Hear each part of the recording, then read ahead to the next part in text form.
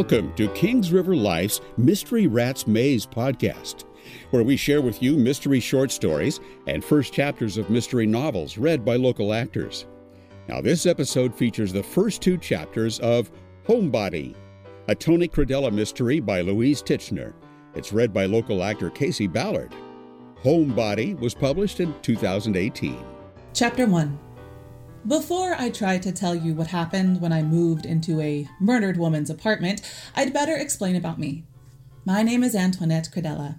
I live in Baltimore. I'm a widow, 28 years old. My husband Nick was a cop. 3 years ago, I shot and killed him with his service revolver. At the time, he'd drunk himself into a rage and beaten me half dead. Okay, now if you're still with me, I'll tell you about the apartment. The morning it all started, I staggered into my kitchen in a lousy mood. There it was, lying next to the coffee maker like a coiled rattler. My landlord's billet doux. It informed me that he intended raising my rent. Another $50. Time to move, I muttered.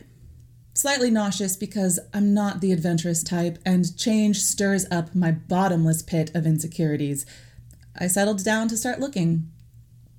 2 days later, I stood in the living room of a one-bedroom apartment in a stately old brick Charles Village corner row house, listening to the eager absentee owner, Mr. Arnold Arnchick, tout his rental property's virtues. Oh, it's got a new coat of paint and new carpet. 3 years ago, I had the kitchen remodeled. All new appliances. You gotta admit, the price I've set is a steal. I couldn't argue. Though Mr. Arnchick's property didn't have the charm of Mount Vernon, where I'd been living for the past 3 years, it beat the rent I would be paying after that last price hike by $200. Neighborhood's great, too, Mr. Arnchick was going on. You a college student? When I shook my head, he shrugged. Well, you're young and pretty, and I don't see a ring. You'll like living close to Johns Hopkins. Lots of young people, lots of activities. Where do you work, by the way? I'm self-employed. Self-employed? I watched Mr. Arnchick's reaction. He was somewhere in his 60s, with a face that had begun to sag like a basset hound's. Either he was shy or something else bothered him, because since the moment we'd met outside on the doorstep, he'd been avoiding my eyes and talking too quickly. Now, for the first time, he looked at me directly for more than 5 seconds. I run a business called Fresh Features. It's basically wallpapering, painting, and upholstery. Any objections? I tried to ask it in a way that didn't sound seriously defensive. He shook his head. Sounds respectable. Why should I fuss? What about you? Have I made a sale? Stalling for time, I glanced around, taking in the smell of new white paint. The living room was small, but had 2 big double-hung windows with a view of the tree-shaded street.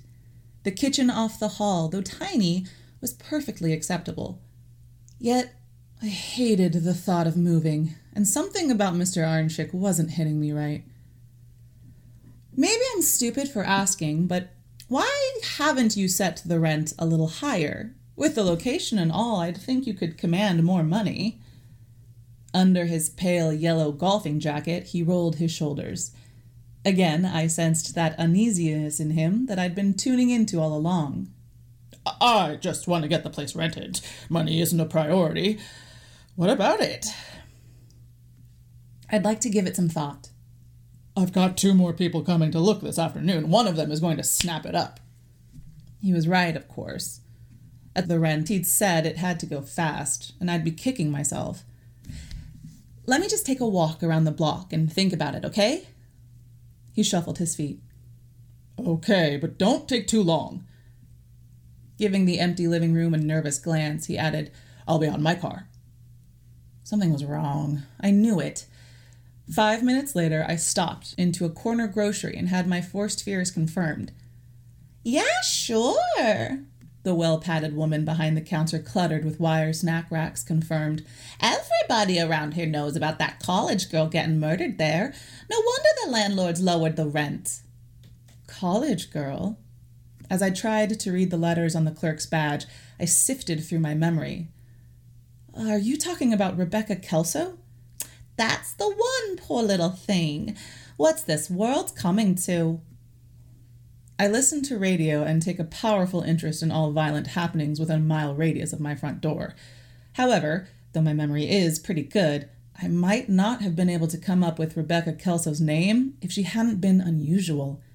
It's not common for pretty white Hopkins graduate students to get knifed in their living rooms. The grocery store lady had settled into dirge mode. Such a nice young girl, came in here a lot to buy milk and stuff, never had a mean word to say. If you ask me, it must have been somebody she was dating. Men these days, I'll tell you. I heard when they found her body there was blood everywhere. No wonder Mr. Ironchick had sprung for new carpeting and a paint job. Kate made a jabbing motion at the street where, half a block away, he waited for me.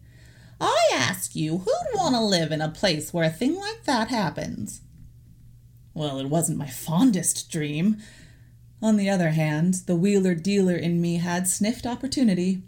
A quarter of an hour later, I peered into the open window of Arnold Ironchick's off-white American sedan. You drive a hard bargain, young lady, he was saying.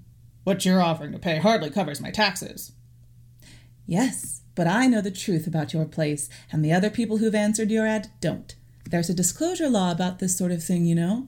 How are they going to react when they hear Rebecca Kelso's blood spattered your apartment walls? He blanched. Okay. I said okay, didn't I? You've got a deal. Chapter 2. It never fails that every time after I've put on my tough lady act and driven a bargain, I start wishing I'd kept my big mouth shut. Waiting for the bus and then all the way home on it, I grew steadily more insecure about the lease I'd signed.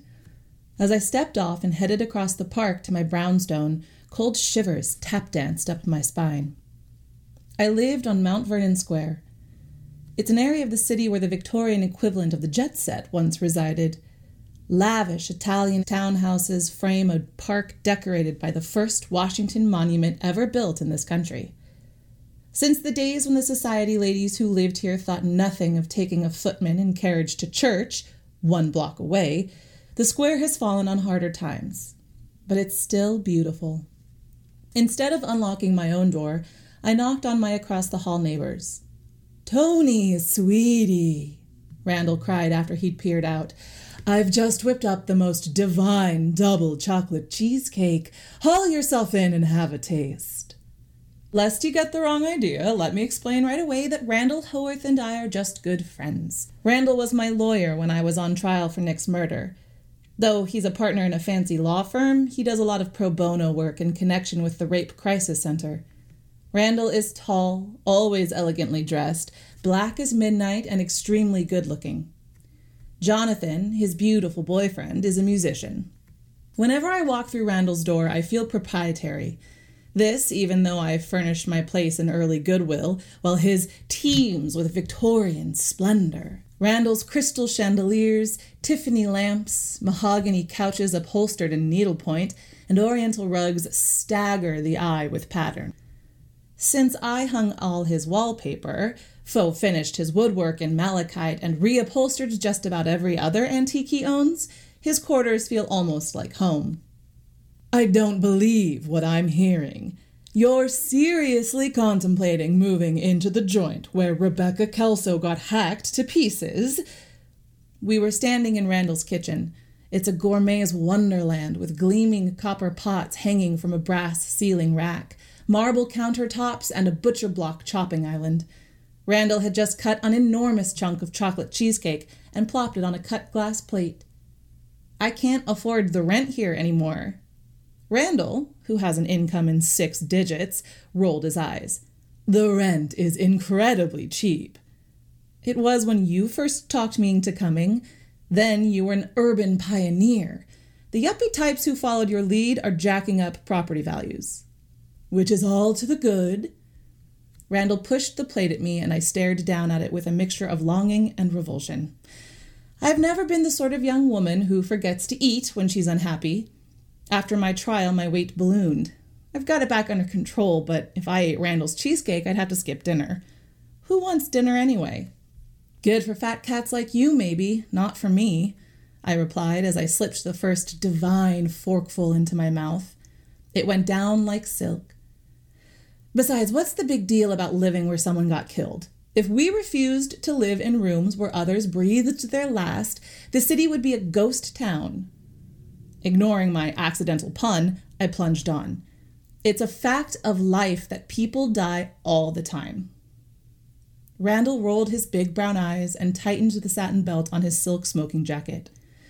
When not wearing Brooks Brothers suits in his office, he tends to dress like a character in a Noel Coward play. Not the way Rebecca Kelso did. He tapped my shoulder. Her murderer is still running around loose. He could live in her neighborhood. Tony, my scrumptious little munchkin, doesn't that bother you just a teensy bit? Why should it? I said nonchalantly. I'm probably safer in her place than anywhere else. I mean, he's not likely to hit the same spot twice. Brave talk, but I'd have been crazy not to worry about that young woman's killer. I should have backed off then, but I'm stubborn. Uncertain as my minuscule income is, I couldn't turn my back on bargain rent. And there was something else. Something buried so deep I couldn't acknowledge it yet. Later on, it would surface and get me in trouble.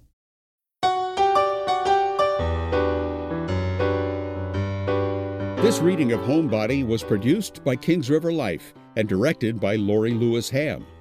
Homebody is available for purchase, and you can learn more about the author on her Facebook page, facebook.com/historymysteries. Well, check out Kings River Life magazine's websites for more mystery, local theater, animal rescue, and so much more. kingsriverlife.com and krlnews.com. Now, we'll be back next time with another mystery short story or mystery first chapter. So subscribe to our podcast to make sure you don't miss a single episode. And subscribe to our podcast newsletter to get special interviews with the authors of the podcast stories. And follow us on Twitter to keep up with everything KRL at Kings River Life. Now, if you enjoy this episode, please rate or review it because this helps make us easier for others to find. Until next time, this is your announcer, Jim Tuck, wishing you a life full of mystery.